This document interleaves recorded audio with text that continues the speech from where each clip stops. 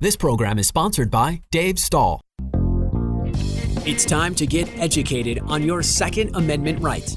Welcome to 2 full hours of Gun Owners Radio. Your hosts, Dave Stahl, Joe Germisi, and Michael Schwartz, will teach you about firearms, self-defense, and the laws that affect your rights to keep and bear arms. Visit gunownersradio.com with questions to learn how to become a sponsor of Gun Owners Radio and get involved. Together, we will win. Now here's your hosts, Dave Stahl, Joe Germisi, and Michael Schwartz on The Answer San Diego. All right, folks, welcome to Gun Owners Radio, FM 96.1, AM 1170. The Answer. The segment is sponsored by John Dillon and the Dillon Law Group. If you have legal matters that involve firearms, then you need to call attorney John Dillon. If you have questions about red flag laws, gun registration, gun transportation, or maybe you need to know that your guns are California compliant, call our trusted firearms attorney, John Dillon. John Dillon specializes in California gun laws. Call him at 760-642-7150, or you can visit his website at DillonLawGP.com. And tune in to the YouTube live stream at youtube.com/gunownersradio. Hit the like button and hit the subscribe button so you can stay on top of everything to do with your Second Amendment rights. Joseph, you ready? I'm always ready for you. I never have anything here. I was looking down, and all of a sudden, blank. wow, there's stuff here. Yeah. So we have a prize to give away. If you signed up on our newsletter this past week, we're going to give a signed copy of John Petrolino's Decoding, what is that, Firearms. And the winner is Ken Hauer. Nice. All right. Congratulations, Ken. So, Dave, you had a question a couple weeks ago. Do you remember what your question was? Yeah, right. You don't remember? No. It had to do with CCWs. Okay. refresh my memory. You Narrow just it go down. ahead. You asked me. Yeah. You wanted to know. Yeah, you asked Joe. You wanted to know what was the question, Joe? I love it. You were asking about CCW permits by race, and if it was any different the way it was growing. Yeah, I wanted to to know if one nationality over another nationality had a higher rate of applying for CCWs, and what was the return on investment, so to speak. Yeah, and my response was, I don't know. No, it was, I'm not positive, but I think it's like this. I'll have to check. So I checked. And what'd you find? It's like this. It's hard. You don't have national numbers. There's only a handful of states that track the permits by race and some by gender. So what I did was I went to John Lott's crime prevention. Was it crime prevention research? What's the last letter? I forget. But Center. Dr. Maybe John Center. Lott. Yeah, he's the gun guru when it comes to stats and. Yeah, if you want accurate information there, that's probably the Bible when you go to see Lott. So I went there, and he does a report every year. So I looked at the 2020 report, and back in the engineering days, I used to be able to remember numbers, but those are gone. So, and I used to be able to see when I was going to say you used to be able to see numbers too. Now you got to put on the telescopes. But so just thinking, we were talking about race and then by gender. So in 2020, it says women made up 26.4% of the permit holders, and they grew at a rate that was 101 times or 101% more than white males. So, So women are very active in this. In Texas, which is one of the handful of states that track it this way, in Texas it says black females saw a 3.9 times greater percentage increase than white males in the period from 2002 to 2019. So we had that there. Oklahoma had other ones here, and they had the increase for Asians and American Indians was more than twice that for whites in Oklahoma. And then there were 4 states that provide data by race over the time period from 2015, it looks like, to 2020, so for that 5-year period. And it says for those 4 states, the number of black people with permits increased by 55.6% faster than that for whites. Asians are the biggest group, with growing 62.9% faster. So there's almost right about 20 million permits, just under 20 million, and this was published in September. Right. So right around 20 million permits across the country. Well, the good news from that, and it was the kind of the basis of my my question, was because everybody's talking about discrimination and everybody's talking. That doesn't sound like anybody's discriminating against race to get a CCW. Yeah, and it's probably not intentional, but one of the things, not so much by race, but by people on the lower end of the economy, people with not a whole lot of money to spend. Because when you get places like they do in California where they charge these fees, they put on these mandatory training requirements, and they can't afford it. Yeah, I mean, for some people, I got to spend $500 or $600. Okay, I can do that. There's a lot of people that's a big deal because they still have to get the gun. They got to go through everything else. And a lot of times those people are in the higher crime areas and they don't have the economic capability to get out. And it really hurts those people. That's another reason why these ridiculous laws are so bad. They hurt people. So it's kind of a backhanded slap in the face to keep minorities and low-income people. That's the effect it has. Yeah, I think. That's unfortunate. I mean, go ahead. Oh, I was going to say, remember that article I wrote on institutional racism? Yeah. That's how they describe it. So making CCWs tough is another would be what they describe as institutional racism. Yeah. So, without a shadow of a doubt. But I'll tell you, anecdotally, Joe and I teach how to get your CCW classes, and the diversity I have seen of, age and gender and heritage is vast. It's I don't know, Joe, is that your experience too? Yeah, a good mix of people. Yeah. That's one of the things that surprised me when I just got into the gun thing in general was the people, because like I was saying, I was expecting to see people, a cross between Duck Dynasty and Rambo. That's what I was expecting, and it's just not that way. It's everybody looks pretty normal if we're normal. Well, speaking of a good like mix us. of people, we have in the studio today Melissa Lee. How are you? Good. How are you? Good. And you're going to do a gear review for us today, right? I am. I'm really excited about this one. I have brought a fitness model with me. I was going to say, and we have another special guest. Monique, how are you? Fitness model. Doing the air quotes. Well, let's put it this way: you're in better shape than probably most of us in the room. I was going to say she was going to get Dave to do it, but than all of us. So when we get to let you chat, just pull it. We'll just swing it back and forth here. Just drag it to her face. Yeah, there you go. Hi, Mo. Yeah, basically. You all know the answer. I've been practicing. I like it. See? We'll give you a shot. It's not a problem. You all know Monique from our activist update videos. Woo. So everybody that watches those, and various funny videos. Every time you say that, I can't help but remember the Beverly Hills Cop, and he's got his two daughters, Monique and Unique, and he's trying to. I swear, every time I hear Monique, that's what it just rattles in my head. You know what's? I remember. Yeah, I won't tell you exactly what it's all about, and I love the name Monique. I think it's very pretty, but Unique is right there with it. Second only to Unique. Right? I can't help it. It's just, and everybody out there is listening going, oh, yeah, he's right.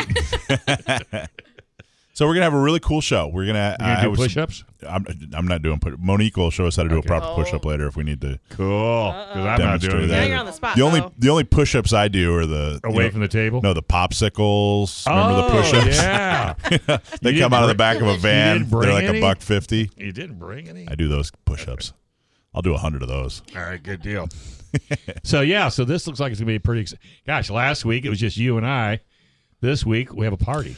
We have a whole crowd, yeah. Yep. So we did. We had another shooting social this morning. How'd it go? It was fantastic. Had a dozen people. Wendy ran it. She did a great job, as always. And it was a women's Republican group. Oh, really?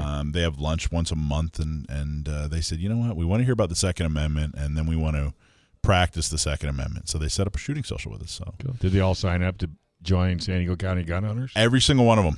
Absolutely. $10 a month. I don't think every one of them did, but they should. They did. Yeah, they will guilt them. Give the names out. Well, this one did. This one didn't. This one did. That's right. Here, but we did it at the Gun Range San Diego. Thank you, Veronica, for doing an awesome job. Great location. All right, we're going to take a quick break.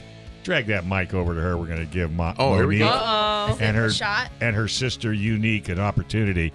Gun Owners Radio, FM 96.1, AM 1170. The answer.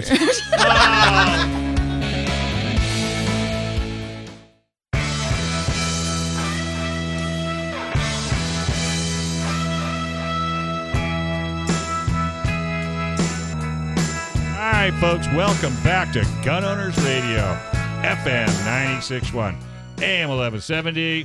The Answer. All right, Who folks. was that?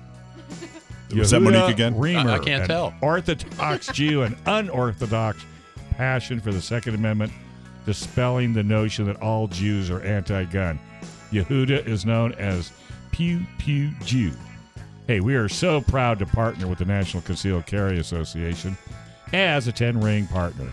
NCCA exists to serve the Second Amendment community by providing nationwide network of 2A advocates, offers elite self-defense and concealed carry training from the nation's top instructors, and they provide rock-bottom prices on the best selection of gear and accessories. You can learn a whole lot more about them at nationalconcealedcarryassociation.com. Michael. So there is a website out there called thepewpewjew.com. The Pew Pew Jew began as a fun moniker that was given to Yehuda Raymer, an Orthodox Jew, by some of his non-Jewish friends in the gun industry as he was chronicling his journey into the business. Beginning with his book, Safety On, An Introduction to the World of Firearms for Children, Yehuda was thrust headfirst into the gun world, quickly becoming a voice in Second Amendment advocacy. Yehuda, are you there? I am here. How are you, sir?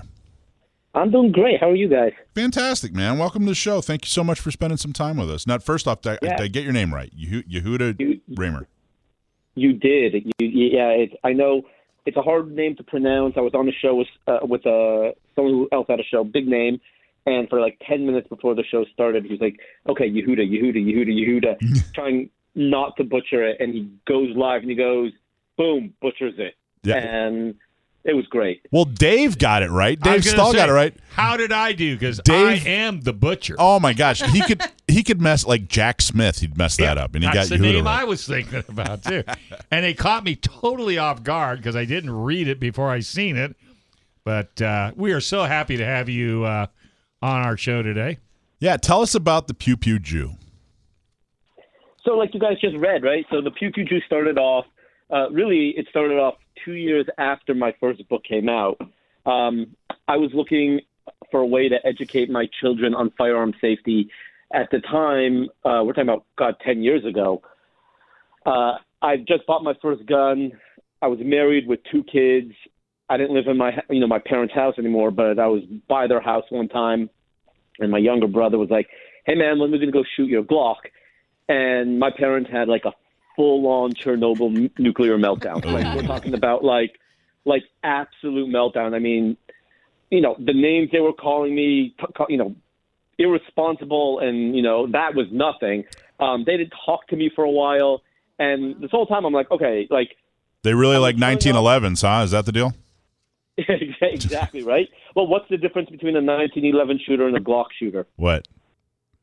45 years in the AARP membership. Right? Yeah.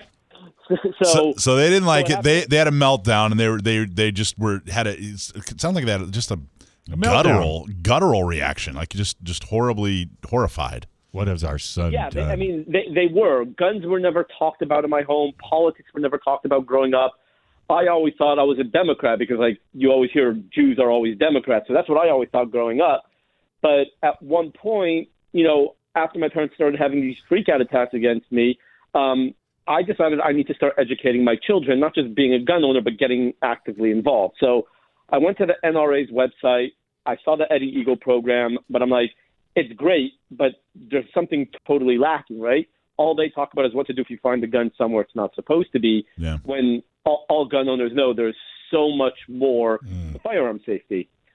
So I went to Amazon. I wanted to go buy a book that I'm able to read to my children, and I was shocked that there were no books on the market geared specifically for children, not for parents on how to talk to children, but for children. And they're probably on the market. It's just Amazon doesn't want you to buy it. That's what I thought too, but I did so much research, and I did not find anything. And that kind of led me to, I've always loved creative writing. So I kind of read this book. I wrote this book in about 20 minutes on my iPhone. on my notepad on my iPhone, and I sent it to a buddy of mine in the LAPD. I'm from LA originally. I mean, I live in Texas now, but I sent it to him in the LAPD, and he tore it to shreds, gave me the most amazing constructive criticism. And, I mean, it took me 5 years to get it published, but what happened with to answer your question in a long-winded way, I'm now releasing my 7th and 8th book in the next few months. Wow. But one of my books called 27 Words, which is a breakdown of the 27 words of the Second Amendment for children. When I was doing research for that, I was talking to a Second Amendment journalist to get his, picking his brain and stuff like that on the history and stuff. And he's like, yeah, you're like the Pew Pew Jew. And all of a sudden, like, the little Jewish brain in my head was like, ooh, business idea.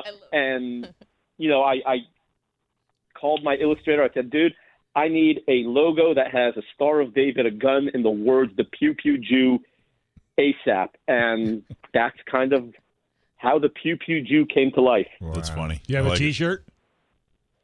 Oh, I have. I mean, if you go to my website, You got gear. tons of T-shirts. All right. Oh, yeah. I mean, I'm very self-deprecating, so I have a lot of stuff. Yeah, I have a lot, like, one of my biggest sellers, and I have non-Jews asking if it's anti-Semitic to buy it all the time, even though I sell it, is a big picture of a pig wearing, like, sunglasses and a cigar. It says gun control is not kosher. That's great. Oh, my goodness. I'm gonna have, and that's on your website? I'm getting that shirt. Yeah, I've got shirts, hoodies. I mean, it's really become a brand that what I had in mind is think grunt style, but I wanted like a grunt style for Jews. I wanted proud American patriotic gun owning Jews to have a place that they can call home and be proud of the T-shirts they're wearing, be proud of the hats and the hoodies, and be able to promote safe, responsible firearms ownership, just being a proud patriot. And that's part of my mission as the Pew Pew Jew. So, what's your website? Excuse me, I didn't mean to interrupt, Mike. No. Pew Pew Jew. P-E-W-P-E-W Jew. Okay. Yeah. But that people always forget, it's the Pew Pew Jew. Oh, sorry. So no, it's okay. Just, make sure. Are Jews anti-gun and that's why they're Democrats, or are Jews Democrats and that's led them to be anti-gun? Ooh, good question. I think it's more. So it's tough, right? Because you have in Judaism, you have Orthodox Judaism, you have conservative Judaism, and I'm not talking about politically conservative, and then you have Reform Judaism. Now, what I'm about to say is not a blanket statement on Reformed or conservative Judaism, but in many cases, you find conservative and Reform Jews to be more left-leaning. Why that is a whole other topic we can get into if you want to, but you find them to be more left-leaning. Orthodox Jews tend to be more Republican right-leaning, and because of that, a lot of Orthodox Jews are pro-gun, but a lot of them just don't want to have anything to do with guns. Or you have Orthodox Jews who own guns and go shooting, but they're not very vocal about it. They're not very vocal about the Second Amendment. They understand the importance of the Second Amendment and what it protects, but they're just not in the limelight. That's where I came in. I wanted to be the voice of the Jewish people in America, saying, no, look what happened 80 years ago, right? Mm-hmm. All the gun laws that we see on the books now, we've seen before, and we saw what happened. If you don't get involved now, history is repeating itself, and we need to do something about it. So the Holocaust was such an enormously impactful and defining atrocity for a group of people, for the Jewish people. I mean, it was to say it was a defining atrocity. It doesn't nearly capture the effect. I mean, it was such. You can't even put into words how extreme it was and how impactful it was on such an entire community. How did Jews, specifically American Jews, how do they explain not being pro-gun with that in their history and with that being such a huge impact? I mean, I can't speak for everyone. Of course not. Yeah, but when you have conversations, what types of conversations do you hear You know, Well, his mom and dad almost disowned him. Right. I mean, if he but couldn't convince them, what's the reasoning? What's the reason you hear? I think it stems from a lot of people who, whether you're Jewish or not, you know, we're all in the gun industry, and, you know, you talk to people who might be anti-gun, and when you talk to them about it, it ends up being a real irrational fear of something because they do not have any training. They don't have hands-on. They're coming from a place of, oh, guns are bad, guns are dangerous, guns kill people. Well, yes, guns do kill people. Guns could be dangerous, but in the right hands with the right training, you can save lives. And more often than not, the person dying is not necessarily a good person. It's someone who's trying to do you harm. And when I explain people, I sit down, I'm like, look, this is what Hitler did pre, 1933, going up to Kristallnacht in 1938, and then going into the Holocaust. These are the laws he passed. This is what, the gun grabbers in America are trying to pass. And when you show the parallels, their eyes do begin to open up a little. However, you always revert back to the fact that it's an irrational fear of something because they're not used to it. And then you bring up the whole idea of like, hey, the first time you drove in a car when you were 16 getting your license, you must have been terrified. Like, yeah, but, then we practice. I'm like, okay, so what's the difference? And it's a good analogy. Sometimes you can, and sometimes you can convince people, but sometimes it's an uphill battle most of the time. Wow, that's really interesting. It's interesting that the connection isn't there. It seems like such an obvious connection to gun owners. It's something that we talk about a lot: tyranny and specifically government tyranny over people's lives, and what a difference the Second Amendment makes. A lot of people say, "Hey, we can get rid of the Second Amendment because in this country, the United States, that will never happen." But really, that will never happen because we've had the Second Amendment for so long. We've created a country thanks to the Second Amendment and the First Amendment and the Third Amendment and the Fourth Amendment. Thanks to these protecting these rights, we've created a country where, yeah, you're right, that'll never happen. Stick with us for just a minute. We're gonna go to break. Right here on FM 96.1, AM 1170. The Answer.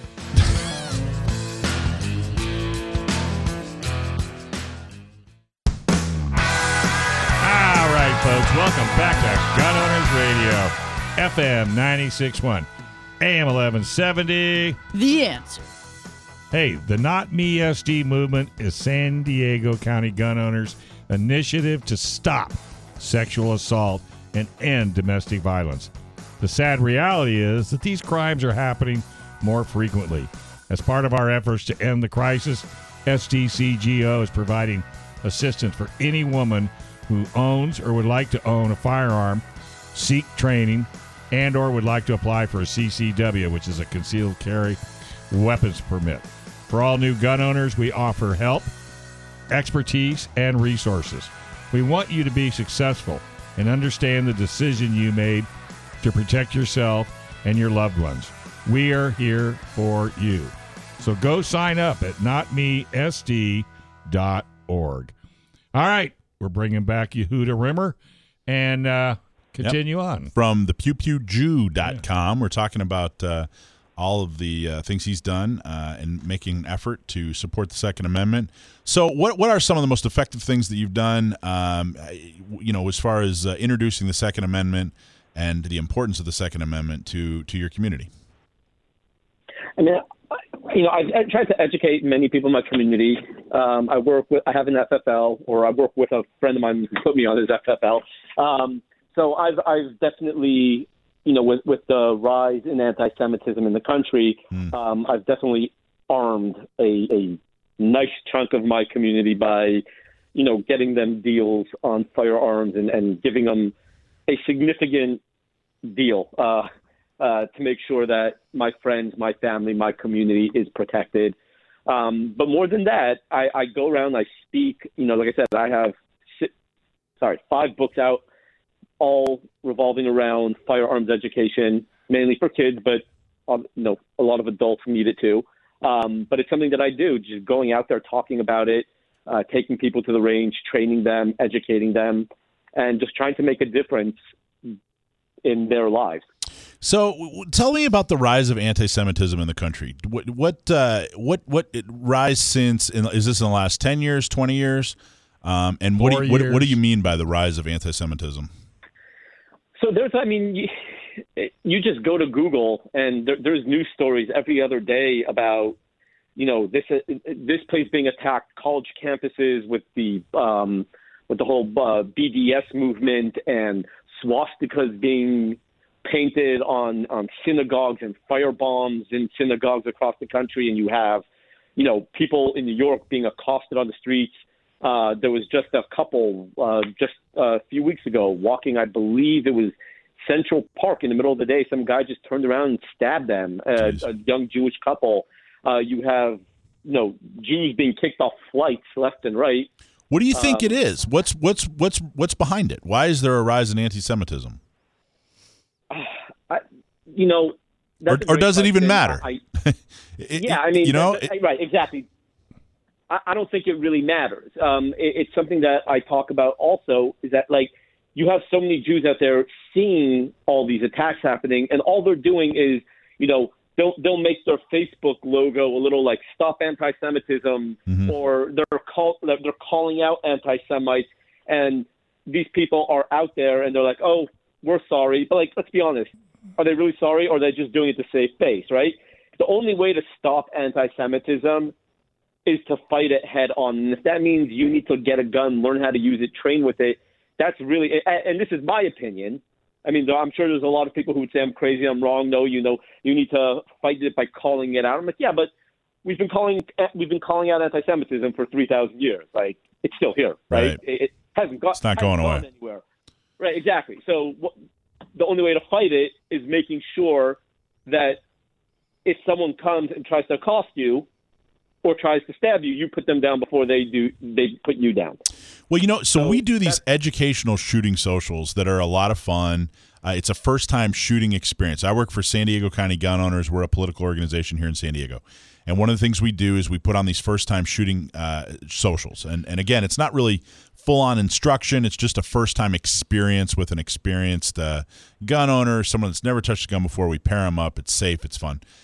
We do it for a lot of different groups. One of the groups that we do it for is a group called Guns and Moses. And Guns and Moses is a Jewish shooting group that and they get together and they train and it's about fellowship and training and it's a lot of fun. But about a year ago, the leader of Guns and Moses started getting a lot of inquiries from new shooters. Brand new people from various synagogues across San Diego said, "Hey, we want to do this," and it's a very different mindset with that group. And I actually explained to the mentors, "Hey guys, a little more serious with this group. This isn't kind of everybody's having fun, but this is purely for self-defense. This is a utility group. They're doing something for a very specific reason, and that reason is self-defense. And it really truly changes, the feeling in the air is different with Guns and Moses. It's really more of they're studying, they're learning, and then they're far more likely to go purchase a firearm after a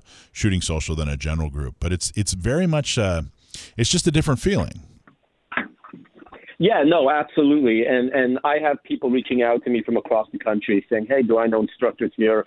Do I know instructors there?" And I, as much as I can, I try to get names out of firearms instructors. I have a friend. She's a great firearms instructor based in San Diego. And, I try to throw her business if there's any Jews that reach me out from San Diego. I have my aunt lives in Santee. So, I'm an LA boy, so I've been to San Diego plenty of times. So I try to, throw people work if I know that there's a good firearms instructor anywhere.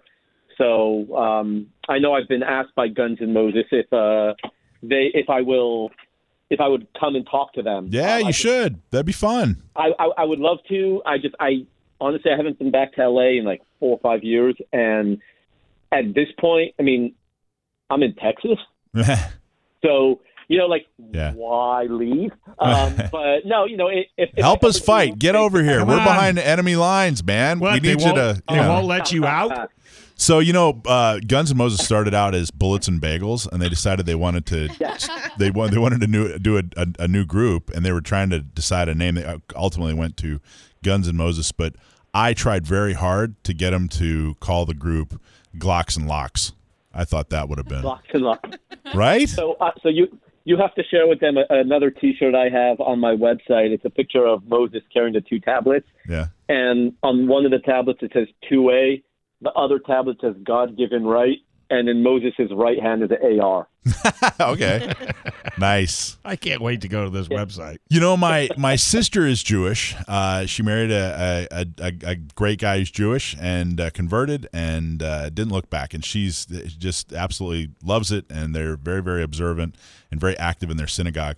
And they had a really interesting story. I guess there's a tradition of rabbis that travel from synagogue to synagogue. And I guess originally it kind of started off as a way to, spread news, and they still do it today. Am I describing that? Do you know what I'm talking about?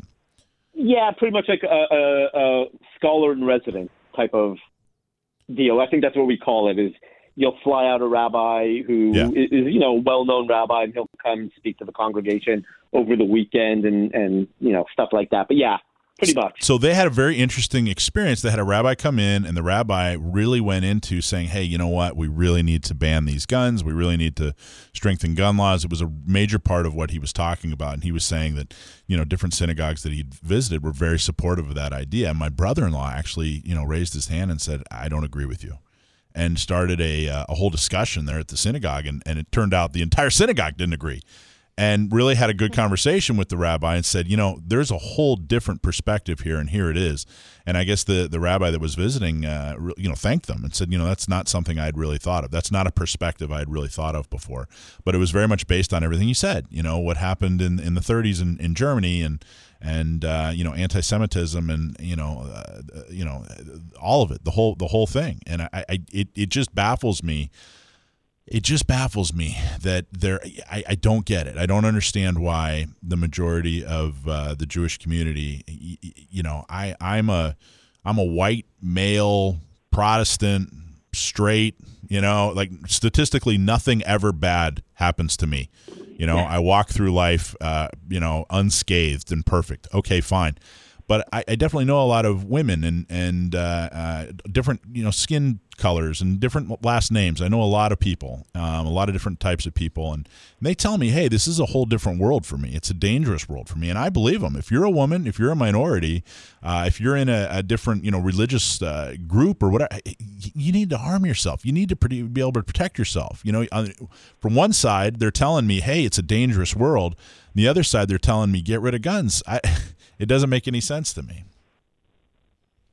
Yeah, I mean, look. It's the same people who were calling Trump Hitler and then saying that only the army and the military should have guns, right? I mean, it's the same thing. Yeah. It doesn't make sense. So, talk to me about you had some interaction with Rob Pincus, right? Yes, I do. Tell me about that, because give a little backstory on. We've had Rob on the show, but give just a little backstory on Rob and talk a little bit about the ongoing conversation you've had with Rob.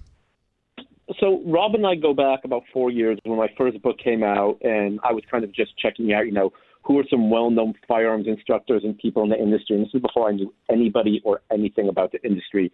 And I reached out to Rob and I said, hey, I wrote this children's book. I would love to get your endorsement on it. Mm-hmm. And he was absolutely no problem. I love your book.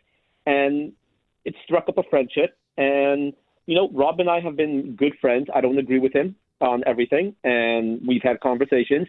There has been times he's called me out. He's called me and said, dude, you can't post stuff like that. And I'll explain my situation and my point of view to him. And he might disagree with me. But, I don't think he's the bad guy. I think he is trying to do something that is different than the way everyone else is doing it. And I think a lot of people. I think specifically what you're talking about, he's really trying to bridge the gap between pro-gunners and anti-gunners, and I think that he takes a lot of flack for that. I think that people don't like that. Pro-gunners don't like it. Anti-gunners don't like it. Is that kind of an accurate description? Yeah, that's exactly what I'm talking about. And, like I said, I don't agree with him on everything. I actually don't agree with him on that. As much as I would like to see a bridge, I don't think it's going to happen. I don't think there's going to be a bridge connecting the two. And he knows that, and he knows that's what I believe. But that doesn't mean I'm throwing him under the bus. Rob has been a fantastic ally of mine for years, and I'm not going to abandon him just because I have a difference of opinion. Nor should you. You guys are both fantastic. Yehuda Reamer, the Pew Pew Jew. Go to thepewpewjew.com. Thank you so much for being on the show with us, man. And I just got a text. Thank you for having me. I just got a text. It's spelled PEWJEW, and you know the rest. Yeah. .com. And the is THE. Oh yeah, and don't forget the Pew Pew Jew. You got it. Hey folks, this is Gun Owners Radio. So stay right there. After the break, we're going to talk about the best states for gun owners, and you might not be surprised where California is, right here on FM 96.1, AM 1170. The Answer.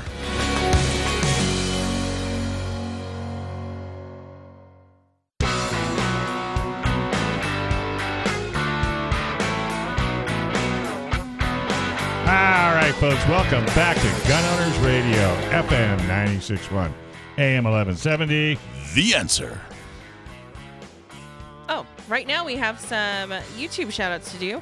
Ellis Jr., T. Capo, and Dr. Exotic. Hello, Dr. Jeffrey. He actually saved my chameleon just a couple days ago. He broke his jaw. Oh. So Your chameleon broke his jaw? My chameleon broke his jaw. Mine's got a kidney infection. I didn't know that was a thing. Well, it died. I think he... What? You both have chameleons? I did.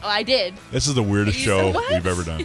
Yeah, welcome to the Chameleon Kidney Show. infection. Aw. Cranberry juice. All right, Mike, rocket. Cranberry juice. What are we doing? You got to read the thing. Well, it says Mike. Oh. So there's a new study out, the best states for gun owners in 2021. Alaska was first, followed by Arizona and Wyoming. Can you guess where California is ranked? Find out after Dave tells us about Seal One. Well, you know some people enjoy taking the time to clean their guns, and we won't mention any names, in the sink with hot water. How dare you? After going to the range. Then there's people that just want to clean their guns and get on with life. And if you're in the second group, Seal One is for you. Seal One CLP Plus is an all-in-one solution that cleans, lubricates, and protects your gun. It's also natural, non-toxic, and environmentally friendly. Pick some up at Gunfighter Tactical over on Miramar Road, or ask for it by name at your local shop. Clean your guns faster and better with Seal One. Use the code GOR25 for a 25% discount off your first order on their website at seal1.net. Who's our next guest there, son? Next guest is Craig Rosenstein. He's the founder of AZ Defenders, which is a very cool group out of Arizona, and they did a cool study. There was a new study where they ranked the best gun owner states from 1 to 50. So I thought we'd have Craig come on and talk a little bit about it. Craig, how are you? I'm well. How are you? Good. Thank you so much for coming on the show. And now tell us about what made you guys do. It's basically an index. You guys compiled a bunch of information about different states and their gun laws, and it actually ends up being a very cool guide for which states have what. But what was the catalyst? What made you guys do the study? Like many good things in life, beer was actually the catalyst. Amen. Craig, you and I are going to get along just fine. I already see that. This actually started with a conversation my brother-in-law and I were having. We had a couple beers. We're just sitting around shooting it, and we're trying to figure it out. He's a Southern boy, good old Southern boy from the Panhandle, Alabama area, and was living in Southern California. Moved out to Montana. And we were trying to compare Arizona and Montana and to decide who had the best and most favorable gun laws. And we decided to come up with some objective metrics in order to do that. And as a result, we put this together, and that's why God made interns. And ultimately, we were able to compile the entire list. So what are some of the metrics that you guys came up with to judge each state on? First of all, whether or not it's a constitutional carry, or whether or not there's going to be a requirement for a concealed carry permit. whether or not you can open carry, if there's background checks and how substantial they are, and a number of other, there's about a half dozen things that we kind of decided and then weighted and then kind of compared the states. What did you weight them? Like, was one more important than the other, or was it all right across the board?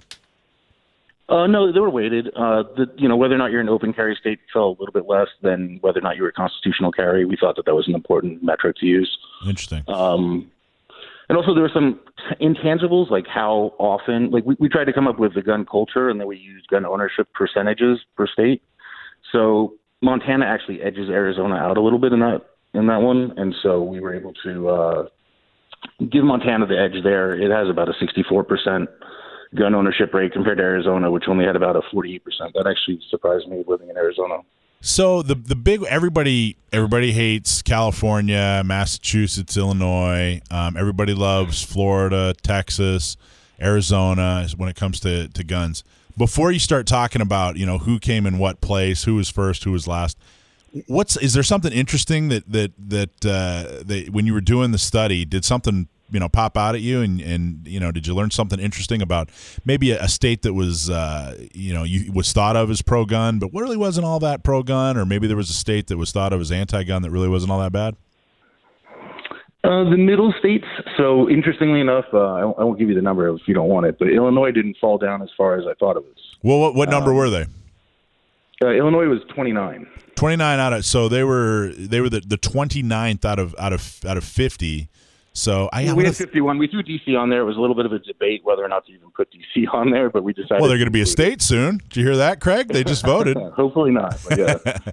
So there were 29 out of 51. I would have thought that Illinois was 47 out of 51. That's interesting. What do you attribute that to? Do you think it's all Chicago and the rest of the state's normal? Yeah, it had to do mostly with the ability to get a concealed permit. It was technically a shall issue state. Now there's some caveats on that, but the ability to get it outside of Chicago from like a statewide perspective was kind of a determining factor there. Interesting. All right, so let's do you have the list in front of you? I do. Okay, let's starting at number 5. Let's go with let's go work our way down to number 1. So number 5 is Idaho. Okay. Number 4. Montana. Number 3, that makes sense. Yeah, Wyoming. And number 2? My home state of Arizona. Nice. And okay, so who was number 1? Alaska. Neither one of us thought of that when we were putting this list together. But Alaska has the highest gun ownership rate. How could you not think Alaska? Don't you watch that show on TV where bears and... I wish I had time. And all these guys are trying to eat each other up there? Heck, I think everybody has a gun in Alaska. You seen that show? I've been to Alaska. Yeah, well, I swear, I think you get off the plane and they issue you a dog and a gun and a huge jacket. Yeah, I can't think of the name of the movie, but it's on the History Channel. It's a series. And those people, for whatever reason, live up there, and they all got guns. I couldn't walk. It took me. It took me like 45 minutes to walk a block because I'd have to stop and pet somebody's dog for 5 minutes. Oh, look at you! How are you? And so they're like everybody has a dog. Well, everybody. Yeah, it's called protection. Anyway, I don't know how we got off. Okay, so let's. All right. So what was number 51? What was the absolute worst state? California. Not a surprise at all. It was actually D.C. Washington, D.C. That makes sense. Oh, so let's make them a state. So what number was California? 48. I knew it. I was going to say at least 40, at least 45 or below. Jeez. Well, where did Florida fall? Massachusetts and New York beat out California. Wow. Okay, so Florida is kind of thought of as a fairly Florida is thought of as a fairly friendly gun state, and they really kind of kicked off the shall issue CCW trend. But I don't remember where they are on the list. Don't tell me yet. But I'm of the opinion that they're really not as pro-gun as people think that they are. It's really more of a reputation. I mean, they have some they have a couple of goofy gun laws. They keep proposing goofy gun laws. Now, to their credit, they strike them down. But where did Florida fall on the list? Number 30. Number 30. All right. Well, that's not too bad. Yeah, it was right next to Illinois. You don't really think of those two as back-to-back with one another. But okay, based on the metrics that we applied, they were. That's an interesting little factoid. Florida and Illinois are side by side on the list. which means they're almost indistinguishable when it comes to being gun friendly. And they're different as night and day. Well, you would think. Well, yeah. You know? But I'm thrilled that California is at the bottom because they are everywhere else. Education, schools. I like Consistency is important. Right? I know. I like being at the bottom. So proud. So proud of my state. I'm going to get a new shirt. What's it going to say? We're at the bottom, and we love it. And pay more. And we pay more for it, too. $40 shirt. So where do people find the study? On the website, azdefenders.com.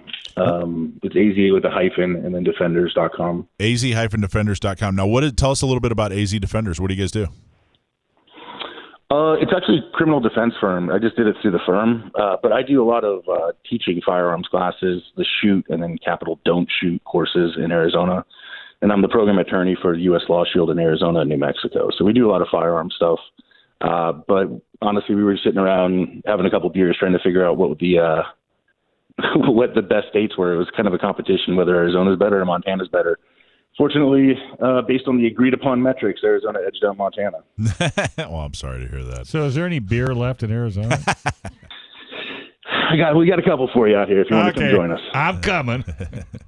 Is this something? Are you guys going to maintain this every year, and it's going to become kind of a moving target? Yeah, we were talking about it. We had a really good time putting it together, especially when someone else was doing all the legwork. So we were talking about kind of updating the metrics and adding new things as new issues came up, and yeah, we're going to definitely keep it going. So did CNN, MSNBC, Fox, did they all reach out to you to get a copy of that? MSNBC was shockingly quiet. They didn't ask us for this list. They weren't interested. God. Did you get any press? I'm kind of surprised by that. I would think you'd get a little bit of press. Did you guys try to get any press? I kind of leave that to other people in the institution. I was actually just told to give you guys a call, and I was going to say, I mean, other than the Gun Owners Radio juggernaut, did you guys get any, minor press, below us? Yeah, we got. I've been given some quotes, so I've been asked for quotes here and there and some statements here and there. I bet you he's a lawyer. What do you want to bet? You're a lawyer, right? Yeah. You can tell by the answers. I like that. Yeah, there you go. I'll hire you if I ever need you. Well, Craig, I really enjoyed it. I'm the few guys. One of the guys who hands up my card. No one does. Yeah. Go to az-defenders.com. Check out the check out the study. Craig, you guys did a really cool job. It really is kind of entertaining, but it's also very useful. Very much appreciate all the work you do. Appreciate you putting that together, man. Thanks for being on the show with us. Hey, it's the most entertaining lawyer I've ever spoken to. Just so you'll know. Hey, folks. I gotta pay my chameleon now. Yeah, there you go. Stick around. The next hour we'll be talking about Joe's Winchester 1300, Melissa Lee's gear review, and another Stump My Nephew, and the wonderful mic drop on FM 96.1, AM 1170. The Answer.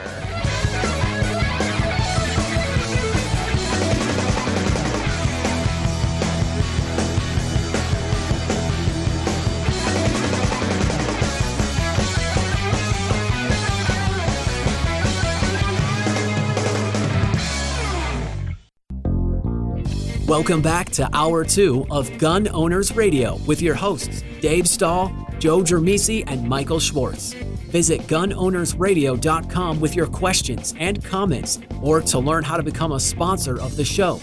Time to get involved and get active. Together, we will win. Now here's Dave, Joe, and Michael on The Answer San Diego. All right, folks. Hey, welcome back to Gun Owners Radio, FM 96.1. AM 1170. The Answer. So I don't know if this is my segment, but when it comes to shotguns, Mossberg and Remington lead the market. But have you had a chance to shoot a Winchester 1300? Manufacturing of the 1300 stopped in 2006. Probably why you can't shoot one. So find out why it is still has a strong fan base 15 years later. Self-defense and emergencies can happen to anyone, and there's no guarantee that the justice system will be on your side. Gun owners have had coverages for legal battles after your self-defense battle. While you protect your family and property, U.S. Law Shield is here to defend you 24/7, 365 days a year. With comprehensive self-defense coverage at an affordable price. Bad guys don't take days off, and neither does our coverage. Guess what, Gun Owners Radio listeners? You can get a free T-shirt when you join. Use promo code GunOwnersRadio at uslawshield.com. Hey, and if you're watching us on YouTube, do me a favor, hit that like button, and make sure you hit the subscribe button and tell as many friends as you can. All right, Joe, you must own a Winchester 1300. Well, I do, actually. I'm going to move this thing over here. If you think of something, just jump on in here. It's just like rock and roll. You've seen Mick and Keith. There you go. Same concept. There you go. So talking about a Winchester 1300, which... You didn't bring it in, did you? No. Because I don't want to get taken off of If we YouTube. lived in a country where people weren't afraid of seeing guns on a picture, you could have brought it in. But no, I didn't want to get you shut down, so I didn't. We'll just talk about it. But actually, I think Chauncey's found some pictures, so somebody will see some pictures. Just won't be me holding it. Don't show that picture. But so the Winchester 1300, they don't make them exact. Well, they don't call them a Winchester 1300 anymore. Now it's an SXT Defender, I think, or something like that. I'll look it up. Yeah, it's something like that. But, DPX or SPX or. But they're around. I mean, I won one last year, and it was a brand new one. So you have a matching set.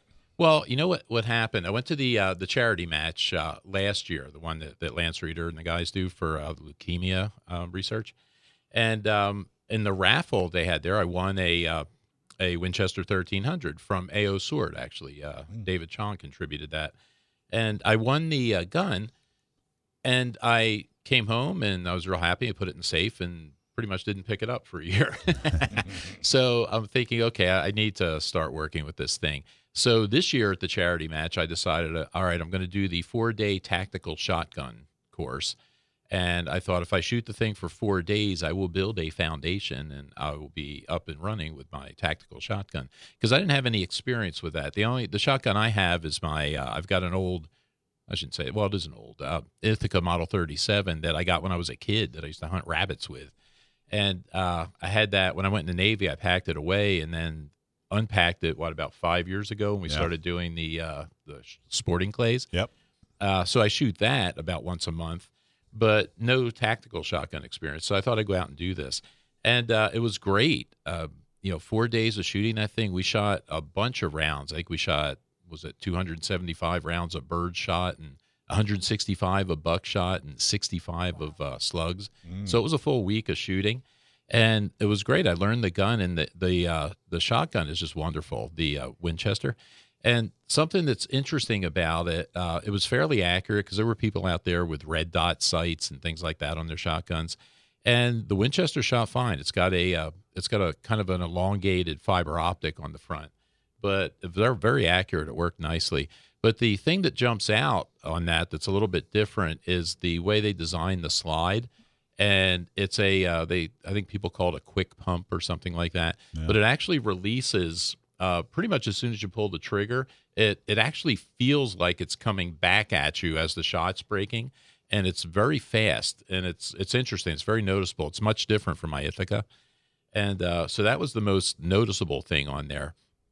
But just a great gun. It worked really well. A couple of things I did notice on there too. I learned a lot about accessories out there a week after 4 days of shooting.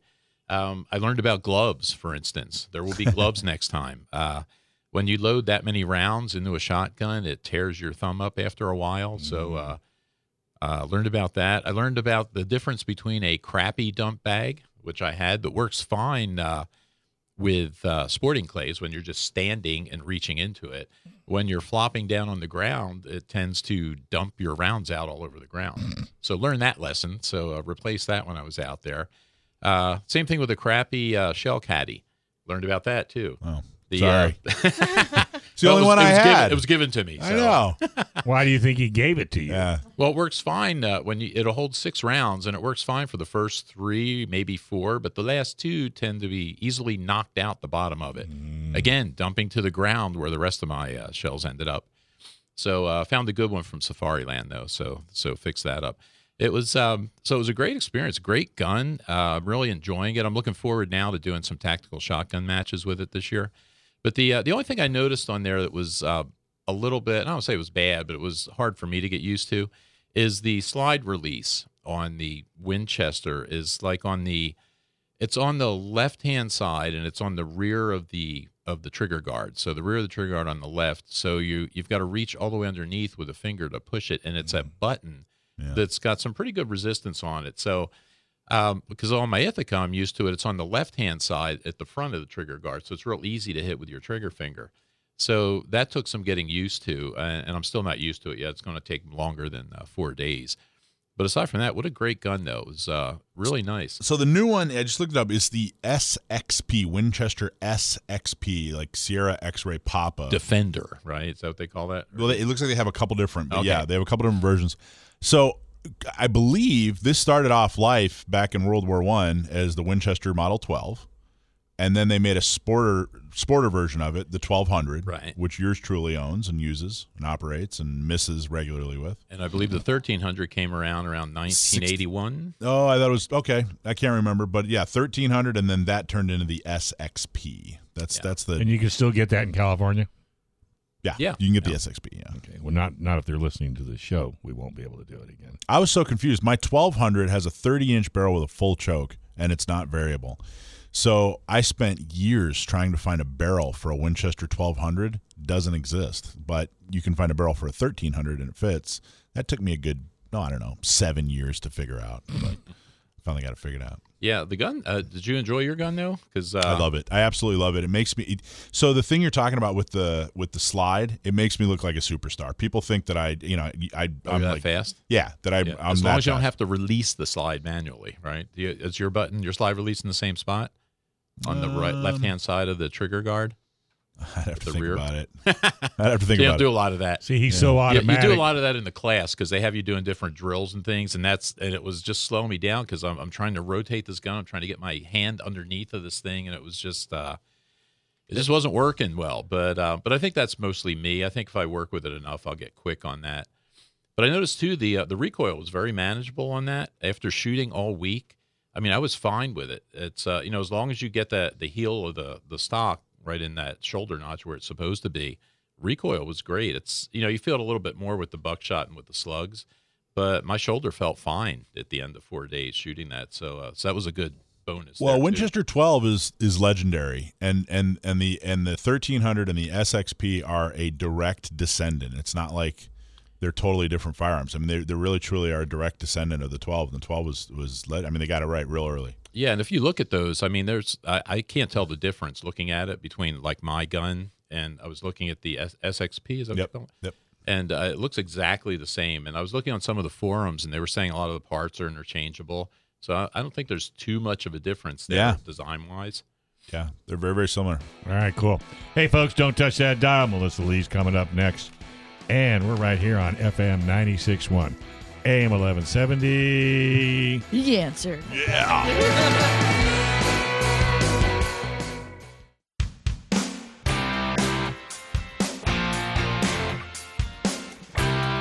All right, folks, welcome back to Gun Owners Radio, FM 96.1, AM 1170. The Answer. Ladies, have you figured out how to carry your gun while running? It's still important to be your own first responder when you're working out. And before Melissa starts telling you about Alexo Athletica Concealed Carry shorts, let me tell you about PRMI Mortgage. PrimeRes.com/Alpine. Are you in the military looking for help for a VA loan? If you're looking to buy or refi, or if you're considering reverse mortgage, call our local mortgage guy that you can trust. Call Chris Wiley at PRMI Mortgage. For nearly 25 years, Chris has been helping local San Diegans with all their mortgage needs. Call Chris Wiley, 619-722-1303 or primeres.com/Alpine. All right, Melissa, it's all yours. Melissa, you look so cute. Thank you. It's like the radio show. Cute hat. Okay, you got to bend down and yell at the mic if you're going to talk, girl. Melissa looks very cute on the radio. I know you can't actually see her, but she looks cute with her hat. Thank you so much. Oh, they can see her because they're looking at it if they're all watching YouTube. Right. Do you like my hat? It's cute. Hit Yeah? subscribe. Hit subscribe. Well, this hat comes from Rockstar Outdoors. Use code MEL10 for 10% off. I love this hat. So, anyways, welcome. I have a fitness model. I call her my fitness Quotes. model. Yes. Air quotes. Air quotes fitness model. And she is wearing the brand new Alexo Athletica running shorts. And these shorts are amazing.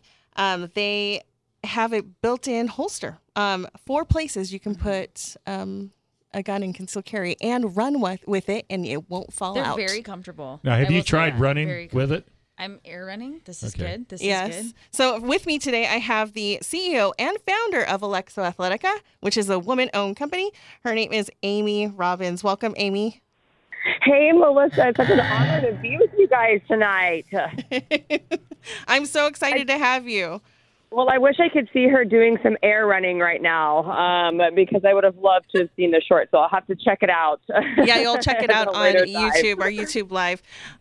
So she loves these shorts. I love these shorts. These are great shorts. That makes me so happy. I'm so glad that you have found them useful, and they're great because, like you said, like there's 4 different carry pockets really that make them universal to carry any form of self-defense tool. Which we love. We know women are carrying mace and taser pulse and firearms. Carry license are on the rise. So we're just glad to have a universal product that fits women's needs. And can you tell me how you came about Alexo Athletica? I'm really interested because you are a game changer in this industry. You are a game changer in this industry with concealed carry because it's so important for women to have clothing that actually fits them, that can, hide their, concealed carry weapon, easily. Yeah. Well, and that's the thing. So I was in the firearm industry, but on the advertising side. So I worked with several accounts. I was hosting a television show for the NRA TV, actually. And so I was in the industry, but I didn't have my concealed carry license. And I didn't have that when I was training for a marathon back in 2014. I actually didn't carry any self-defense tools with me when I was training for my marathon, believe it or not. And it's because I felt safe at the same route that I was always running. But one day I actually got followed and harassed by a van full of men. And it was at that moment that I had my aha moment that I did not like feeling defenseless and helpless in that situation. So being around firearms all the time, I felt super comfortable with them. I went and got my license to carry. And then like so many women several years ago, as they were getting their license to carry, they realized there's a lot missing in the firearm industry, especially where apparel was concerned. So there were no athletic companies outside of the gun industry that would have ever built in a holster in their pants. And then there was nothing within the gun industry that was designed by women for women that fit, my style and my aesthetic and all that. So I just decided to do something about it because there was nothing at that point that allowed us to carry while wearing exercise clothes. So I'm going to show off your shorts here for a second. Monique here. I like the legs. They're wider at the bottom, so there's a lot of room for you to run. It's not going to be all, bunched up on you. It doesn't look like it's going to ride up. There is an inner liner in there for you ladies. Also, if you turn around, I can't show the front because she's loaded. So there are 4 places you can conceal in these shorts. 2 front, 2 back.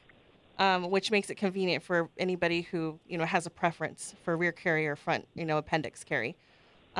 Also, another thing that I want to show you is, can you come here closer? There is a trigger guard pocket. Move over here.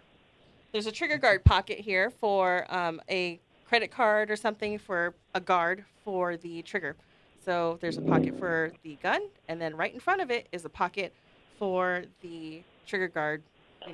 I don't know, you can put a credit card. I put a credit card there. So I really like that option. Well, I loved it because, like we said, we wanted to create universal pockets because we know not everybody carries a gun with our leggings or our shorts and all that. So it doesn't have something built in, but I'm glad you pointed that out because it's absolutely critical that safety first. You always want to make sure that your trigger is adequately protected. And so there's some really great options out there. I'm sure you've got some recommendations, but a lot of companies make like custom actual just trigger guards, like Kydex trigger guards if you want something that wraps around it fully. And they even connect them to great ulti clips, which is a perfect thing to slip into that back carry pocket as well, if you want more of it. I go running and I use like a removable thing that's hard and doesn't let me access that trigger when I go running. But if I've got my son crawling all over me, I might like something a little bit more with like an oldie clip or something.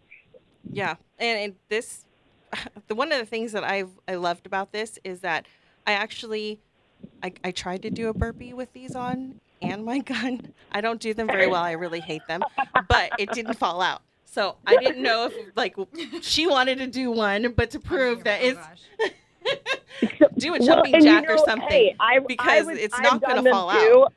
I've actually done one with 4 different guns in like every single one of the pockets, but it is really critical to point out that the carry pockets themselves are designed to hold like some of the most popular subcompact models that are 23 ounces loaded weight or less. So don't go trying it with anything over that. The pockets, the reinforced pockets that are in there are really designed to hold 23 ounces of loaded weight or less. So just a heads up on that. So it's interesting. It looks like it handles a Glock 19 pretty well, which is a compact size.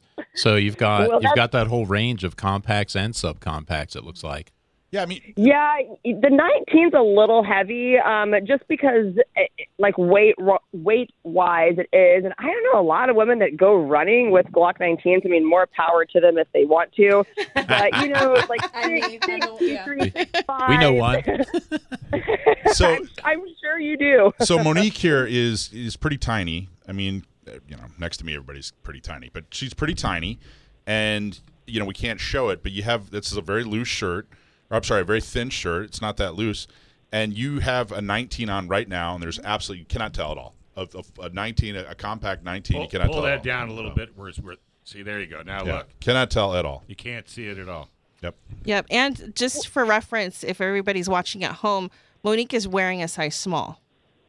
So, oh yeah, good to let them know that. Well, and that the whole idea behind this was like, think about women. I mean, when concealed carry was on the rise with women, when we had to think about big, bulky holsters and belts and all these accessories, it can be really intimidating for newbies getting into this. And so I just wanted to create something that would be very low profile, make it very sleek and easily concealable, and make it as just convenient as possible. And that's why we build it all in. You don't have to worry about going and finding which custom holster fits with which model you have. You don't have to strap a belt on. It's just super comfortable to wear, since we're wearing athletic clothes 80% of the day anyways, whether we're working out or not. So let me ask you a question. So if a young lady goes to the website, how easy is it to find out what pair of shorts will fit them the best? Well, we have a size chart on there, and I will give a heads up. So a lot of people ask us if our sizing runs true to size. Mm-hmm. And I would say go based off of the size chart is going to be your best bet, because the reinforced waistband can feel like it runs a little bit smaller than what you're traditionally used to wearing, because there's so much compression and there's a thick elastic band around the top that gives it that extra retention, obviously, when you're holding a tool. And so I would say check the size chart, and if you're in between sizes, size up. And then once you get your Alexos, get them all the way on before you decide that they're too small, because some people call it the Alexo dance. They have to like jump and dance to get into their pants the first time they wear them. And that's totally normal. You just got to get used to the compression that is in these pants. What do you wear? You wear small normally? Yeah, and just for reference, I'm 5'4" and about 125 pounds. So I'm wearing a small. These are perfectly comfortable. I like it's not too tight at all. And I have a Glock 19, so they're not the most thin gun out there, but I absolutely love it. It's very comfortable for anyone listening or watching the show. And even just to add to your testimony, I have a good friend. She goes running quite frequently. She's off-duty law enforcement. She used to have kind of like the midsection, waistband, very uncomfortable. So she stopped running with her CCW, and recently she had 2 guys jump out of her car and run after her. So she started running with her gun again, but she hates it because it's very uncomfortable. So I'm excited to tell her about these shorts. Did you have to dance to get in yours? No dancing needed. I have to dance to get into my pants, because I have your camo pants. But the good thing about that is you know that it's snug and it's going to stick to your waist. It's not going anywhere. So I'd rather have that. I dance to get into my pants. Don't you, Michael? I was going to say, Joe, I'll show you that dance later. In fact, I need something that'll grab me because it's, it's a bit of a jig, a little bit of salsa, but, all sorts of mental pictures just flying all over the place here. So, well, we have our men's line coming in the next couple of months. So if you guys are down for maybe doing, like the men's Alexo dance, I'd love to see like a TikTok video of that or something. You can send some our way, and I can would. get the men of the show to actually do that for you. Joe's our dancer on this show, so we'll hook him up and we'll get him a size 5. I love it. That's so great. So what's the website? Our website is www.alexoathletica.com, and if you just Google Alex with an O, will be the first thing that pops up for you. What kind of guarantee? So we do have, we don't have like a specific warranty, but we do guarantee our products. If you get something that's defective or doesn't fit correctly, we'd be happy to return that or switch it out for an item that doesn't have any issues with it at all. See, we have a discount code too. So if you want to save some money on some shorts of your own, use discount code GOR10 for 10% off your order. Thank you so much, Amy, for coming on and joining me, and I will have you on for a longer interview because you have lots to talk about. Thanks, Amy. Thank you, Amy. Thanks, guys. It was Bye. great having you on. All right, folks. Did you know we're doing in-depth video interviews on YouTube? Watch our Magnum interview by going to gunownersradio.com/Magnum and check out our latest interview with Joe Petrolino right here on FM 96.1, AM 1170. The Answer.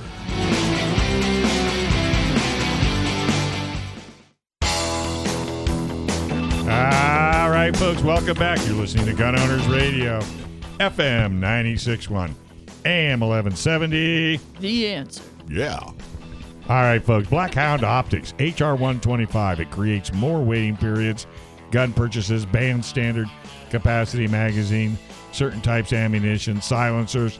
The question still has not been answered. How will this stop the criminals? Blackhound Optics, accurate and affordable, guaranteed.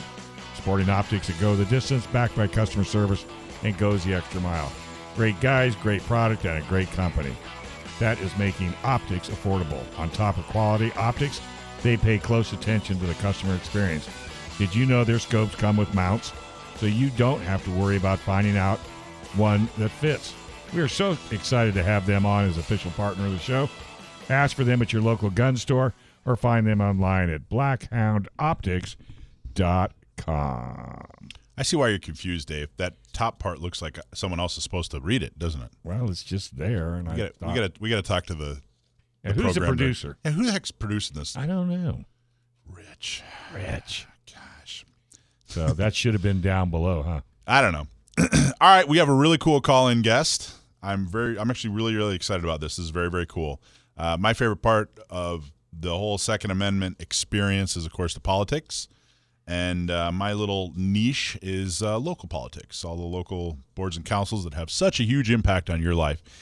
And up in Yucaipa, which is San Bernardino, we had a city council member lead the charge to make a statement about some of the ridiculousness that's going on federally. So I asked him to come on and talk about it. John, are you there? I am. Hey, John. John Thorpe from the Yucaipa City Council. Up in San Bernardino. Whereabouts is Yucaipa for the people are listening from all over Southern California. Whereabouts is Yucaipa in the world? So Yucaipa is going to be in San Bernardino County, as you stated. We're off of the 10 freeway, and we are just east of Redlands. So you'll come to San Bernardino, Loma Linda, Redlands, then Yucaipa as you're heading out towards Palm Springs. And how many people? What's the population of Yucaipa? I believe we're around 53 to 57,000. Nice. And you're new on the council, right? That is correct. Got elected in November. Congratulations. Congratulations. San Bernardino County Gun Owners was proud to endorse you and play a small part in all the hard work that it took to get you elected, and congratulations. Thank you very much. I appreciate that. So did you now tell everybody, the Second Amendment is pretty important to you. Could you talk a little bit about, we endorsed, or San Bernardino County Gun Owners endorsed you. very proudly. It was an endorsement that you expressed a lot of gratitude for. Tell everybody a little bit about your views on the Second Amendment and why it's important to you. Well, I am new to running for city council, but I have a strong stand and a strong view on our constitutional rights to be able to protect ourselves. And the Second Amendment is something that I think is currently under siege across our country, whether it be at state levels or it be at the country national level as well.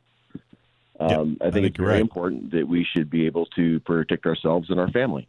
As we know, law enforcement is an important role, but law enforcement can't be everywhere. So we need to have the ability to protect ourselves, and we're in a world right now where things are ever changing, and you can see through the news and different articles and whatnot that there are violent acts that take place in many different locations. So I think it's something that we need to fight to keep our Second Amendment, because if we don't fight for it and stand up for what has been given to us at the forming of our country, that it will very quickly, I think, will be taken advantage or taken away from us, and we'll look back and we'll wonder what happened. And what's your professional background? What were you doing before you got elected? I'm in law enforcement. I still am in law enforcement. I'm a deputy with the San Bernardino County Sheriff's Department, have been for 20 years now. Nice. So you're somebody who knows about self-defense, not just your own self-defense, but why people need self-defense, I guess, is something that I'm sure that's something you've come across in a 20-year career in law enforcement. Definitely. I think it's something that people need to have that freedom and that ability to utilize and take advantage of. And not everybody is going to use the same method of defending themselves, but the Constitution, the Second Amendment, gives us that ability right now to do that. And as I stated on the Zoom call we had with the Gun Owners Association, these different laws and things that are trying to be passed and these bills that are being presented, if people are unhappy with the way they are going and think that their rights are being infringed on, I encourage them to strongly write to their local representatives, whether it be at the state level or at the national level, depending on where those bills are being presented. And that's why I wanted you to come on the show. You're right out of the gates. You just get elected to the city council. And you did so, like I said, with gratitude for the support of San Bernardino County Gun Owners, which we're super proud to have you there. And what did you guys do recently? You guys passed tell everybody what you did in relation to HR 125. So about a month ago, back in March, we noticed at the beginning of the year that the HR 127 had. Oh, excuse me, 127. My apologies. And no, that's okay. And obviously there are a lot of aspects in that we felt that are infringing on your Second Amendment rights and definitely an attack on your freedoms. And so our city council, we actually all voted to send a letter to our Congress representative, which is Congressman Auburn Alty, a signed letter from all five of us stating that we were in opposition of that bill that was being considered and running through committee at the time. And right now, I don't believe anyone has signed off on that. I don't know. I have not checked it since we last talked. But, it looked like it kind of stopped at some point. I don't think anyone's picked it up yet, but still, it doesn't take long for someone to grab a hold of something, and all of a sudden, next thing you know, something gets pushed through. And a lot of times, your different levels of representatives, state or federally, they can make decisions based on what kind of input and feedback they've gotten from people. And sometimes people don't really reach out to them, and they're there to represent us. So take advantage of them being there. And like I said before, it may not seem like a lot. I'm just going to write a letter. But at least you have taken the opportunity to voice your opinion and put it out there and put it in front of them, and they can't say that they didn't know. Hey, John, let me just ask a question. Can you kind of explain HR 127 for folks that may not know what that bill is? Well, I don't have all the the different facets in front of me, but there are a lot of different things that regulating what you do with your weapon, how you register your weapon, where you have to disclose where you're going to store your weapon or weapons, and then that would go to a database that could be accessed online. People could look that up and see where you live, where you store your weapons, and so then it becomes public knowledge, which I think most of us don't necessarily want everybody to know where we store our different weapons. Isn't that an infringement on privacy? Isn't that an infringement on right? Isn't that an infringement on privacy? Yeah, I would think it would be. That's like, where do I keep my money at my house? Where do I stash my $5? Wow. So that was one of the big things, and then the other is, even went as far as to talking about different background checks and psychological evaluations of not just the individual purchasing the weapon, but it could also reach out to the other family members as well. And there's a lot more in that bill than just these areas that I've touched on. But those are some creates licensing requirements for the possession of a firearm and ammunition. DOJ shall issue such a license if the individual is 21 years old, undergoes a criminal background check and psychological evaluation, completes a certified trading course, and has an insurance policy. It also outlines the circumstances under which DOJ must deny a license. For example, the individual was hospitalized or was diagnosed with mental illness. It also establishes additional requirements for an antique firearm display license and a military-style weapon license. So this is psychological tests. This is universal background checks. This is, in essence, an assault weapons ban, what a so-called assault weapons ban.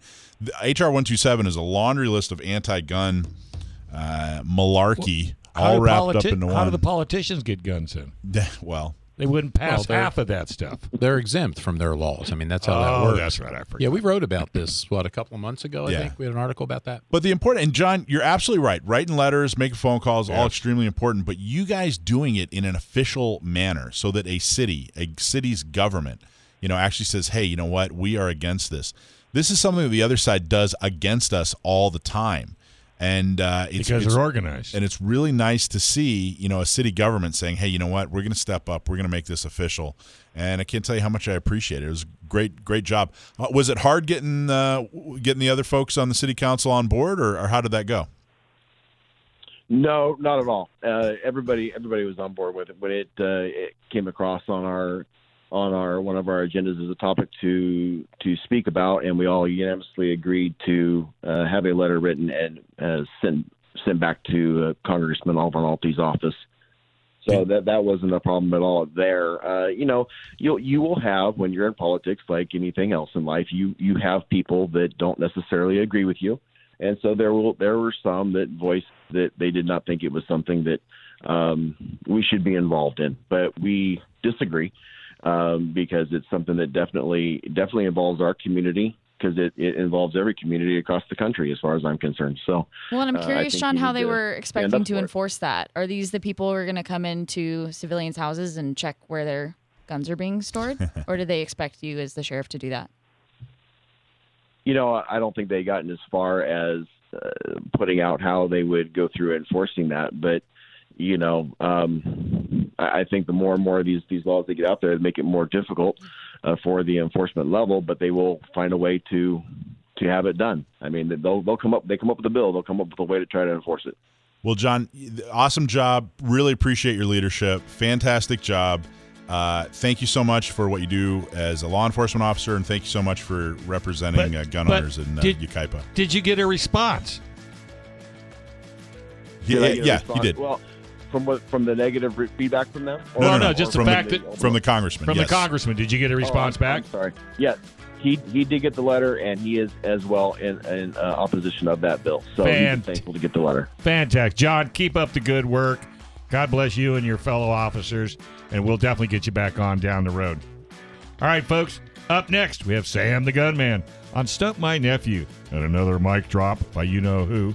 And you can't hear it if you don't listen, so stay with us right up to the end on AM/FM. Or AM/FM. Yeah, AM/FM. We're on. We're all over the place. 96.1 AM 1170. The Answer.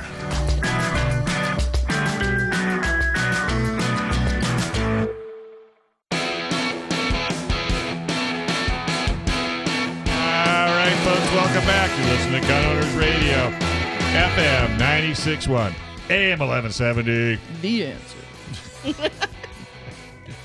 I tell you, folks, you should be watching this on YouTube. That's the only thing I can say. Hey, folks, our show needs your help. We live in a state where your self-defense rights are just about gone. So let us be your voice to help defend and restore Second Amendment. Help spread the word about the fight. And there's two easy things you can do. Like and subscribe to the show on YouTube, Facebook, Spotify, Parler, and the podcast, or for whatever way you listen to the show. And share the show with as many people as you can. And thanks for tuning in. Remember, together, we will win. And we do not want to turn around and say, we lost. I wish we would have worked harder. Amen to that. Absolutely. Hey, Stump my nephew, Sam the Gunman. Sam, are you there? Yeah, how are you guys? And you should be here. We're having a blast. Hey, man, did you hear our interview with the Pew Pew Jew? No, I didn't. Oh, we'll send it to you. Yeah, you'd have liked it. Hey, go to his website, pewpewjew.com. Pewpewjew.com. There are some T-shirts you got to get and wear to work. All right, and I'll go ahead and listen to the recording once it's up. Excellent. Good push for the website. I like it. All right. Okay, this comes from Vicente LaGuardia O'Neill in Poway. Big fan. He writes, Big fan. Thank you, Vicente. Appreciate it. What was the first weapon that could reasonably be identified as a gun? What was the first weapon that could reasonably be identified as a gun? Vincente from Poway, thanks for writing in. Yeah. Now, the history, the very early prehistory of firearms is a very murky topic. And there isn't a lot of really good information out there because a lot of this stuff has just sort of been lost to time.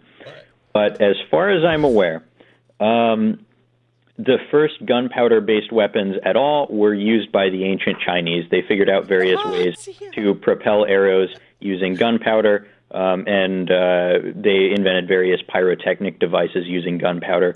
But firearms, as we would recognize them today, with a distinct metal barrel that you load with gunpowder and then put a projectile into and then set off. Those were developed in Europe in around, I want to say, the late 1300s, early 1400s. Is he looking over your shoulder? You guys have no idea how much I want to stump this little knucklehead.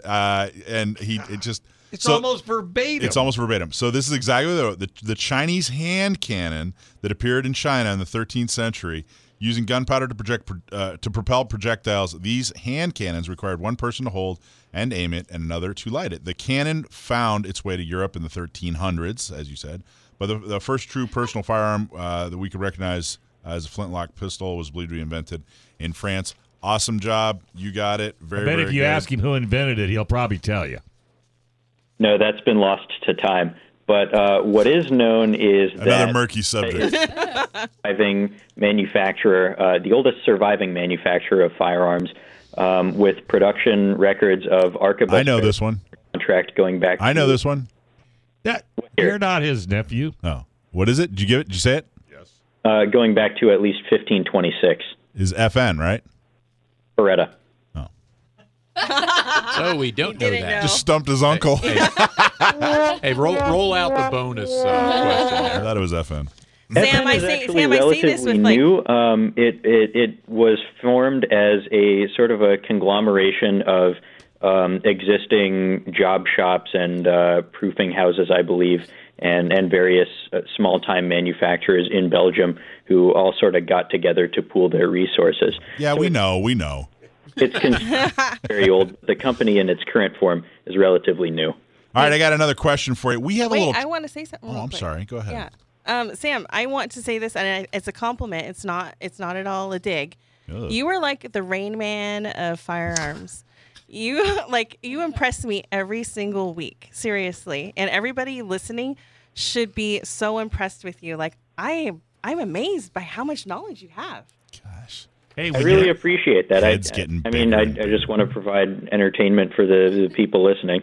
And you truly enjoy what you do. I mean, I do. Yeah, that's true. You're not doing it just because you're on our number one show. You're doing it because this is what you do. He enjoys stumping his uncle. Well, I think it's, correct me if I'm wrong, Sam, but you really get into the history of the gun. Yeah, it's a topic I find interesting, and this sort of thing does help out at work because a lot of customers know that when they come to the shop I work at, they can get a lot of really good, detailed, in-depth information, and they won't be talking to, like if they go to a big box store, they're talking to some guy they just scooped up off the street, right? Whose job is to sell lots of expensive items and not necessarily provide good information. How many of your customers come in and they say they want to stump you? None so far. Okay, good. All right, buddy. Good job, Sam. You're the best. Thanks very much for having me on, as always. All right. He's all polite on the air, and for the next week, every day I'm going to get some kind of taunting, try again, in your face. Can you imagine that kid? He's a good kid. I'm so proud of him. I'm so happy to be his uncle. He's a good guy. Except he's a kid. He's 21 years old. He's a man. All right, everybody ready? This is now it's time for this week's mic drop. Mic drop.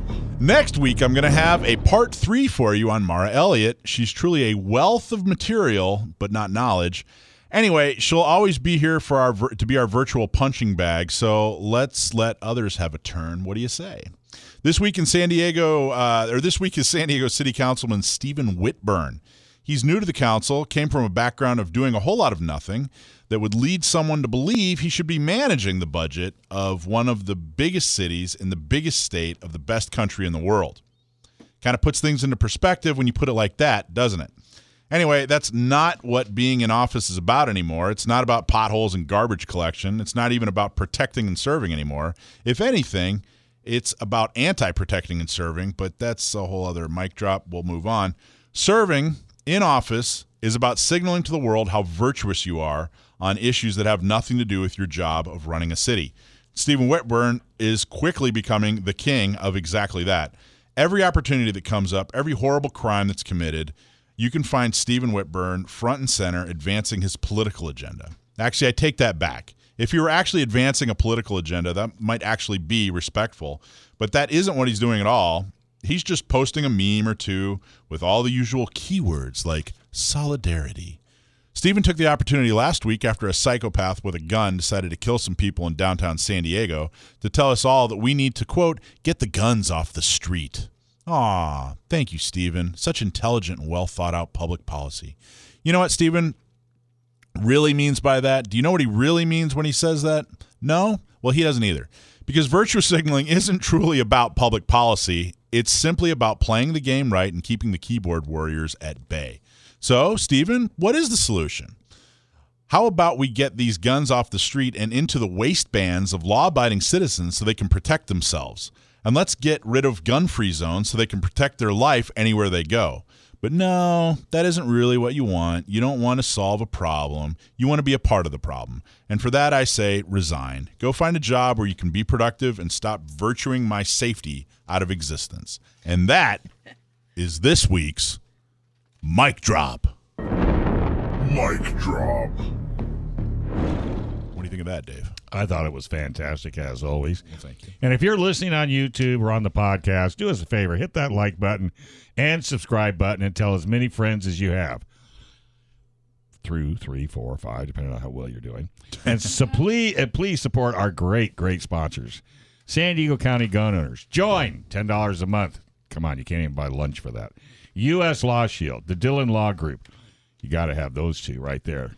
Without those, you can get in serious trouble. Seal One, PRMI Mortgage, Blackhound Optics, if you want to be able to see, and the National Concealed Carry Association. And I can't thank Joe Germisi, Michael Schwartz, Sam the Gunman, Melissa Lee, and Digital Mastro, and Monique and Unique. Here just today and today only. And go to gunownersradio.com for podcasts, latest information. You can ask us questions and stay on top of what's going on in the gun world. And no matter where you are in Southern Yeah. California, whether you're in Orange County, San Diego County, San Bernardino County, or Riverside County, remember the month of May, we're bringing back the in-person meetings. Woohoo! So Orange County gun owners, we're going to meet at JT Schmidt in Anaheim. In San Diego, there are 3 meetings. North is BB's, Central is Gunfighter Tactical, and South is actually a very special meeting in Bonita at Scott Vincent's house where he harvested a couple of deer, and he's going to serve some venison. So By the way, I watched your on-air meeting last week. Yeah? Awesome. Oh, thank you. Oh, I saw you commented. Yeah. Well, I got to tell you, we really liked the Zoom meetings, but there's for nothing some like- people that can't make it, I hope you're going to do live and Zoom. We're probably not going to. We're probably just going to go back to in-person. Probably just going to go back to. I know it's a big debate now. Now I got to get up, take a shower. Well, here's the thing. In our meetings, in our in-person meetings, it was not unusual to have a combined 200 people. Well, that's what I'm saying, because there's a lot of people. And when you say in person, 200. yeah, but when you say San Diego County, believe me, there are people all across the United States and actually around the world listening to this show. So if they want to be part of it, I think an option. Rich, take care of that problem, will you? Rich is going to live stream the. Come on, Zoom meeting. More importantly, everybody, come to the in-person. Let's have the May in-person meetings launch with a huge Only if you bang. feed us. So Riverside County gun owner, San Bernardino, just feed you. You get fed all the time. Okay, just pizza, venison. It's all about. It's the only way I eat. I'm at like 8 meetings a month. It's all I eat all month. Chick-fil-A. I'm like a bear. I just eat all the wait for to hibernate, and then You will hear dead silence from this point on. We are now going to have to hit the dusty trail. This is Gun Owners Radio, FM 96.1, AM 1170. The answer.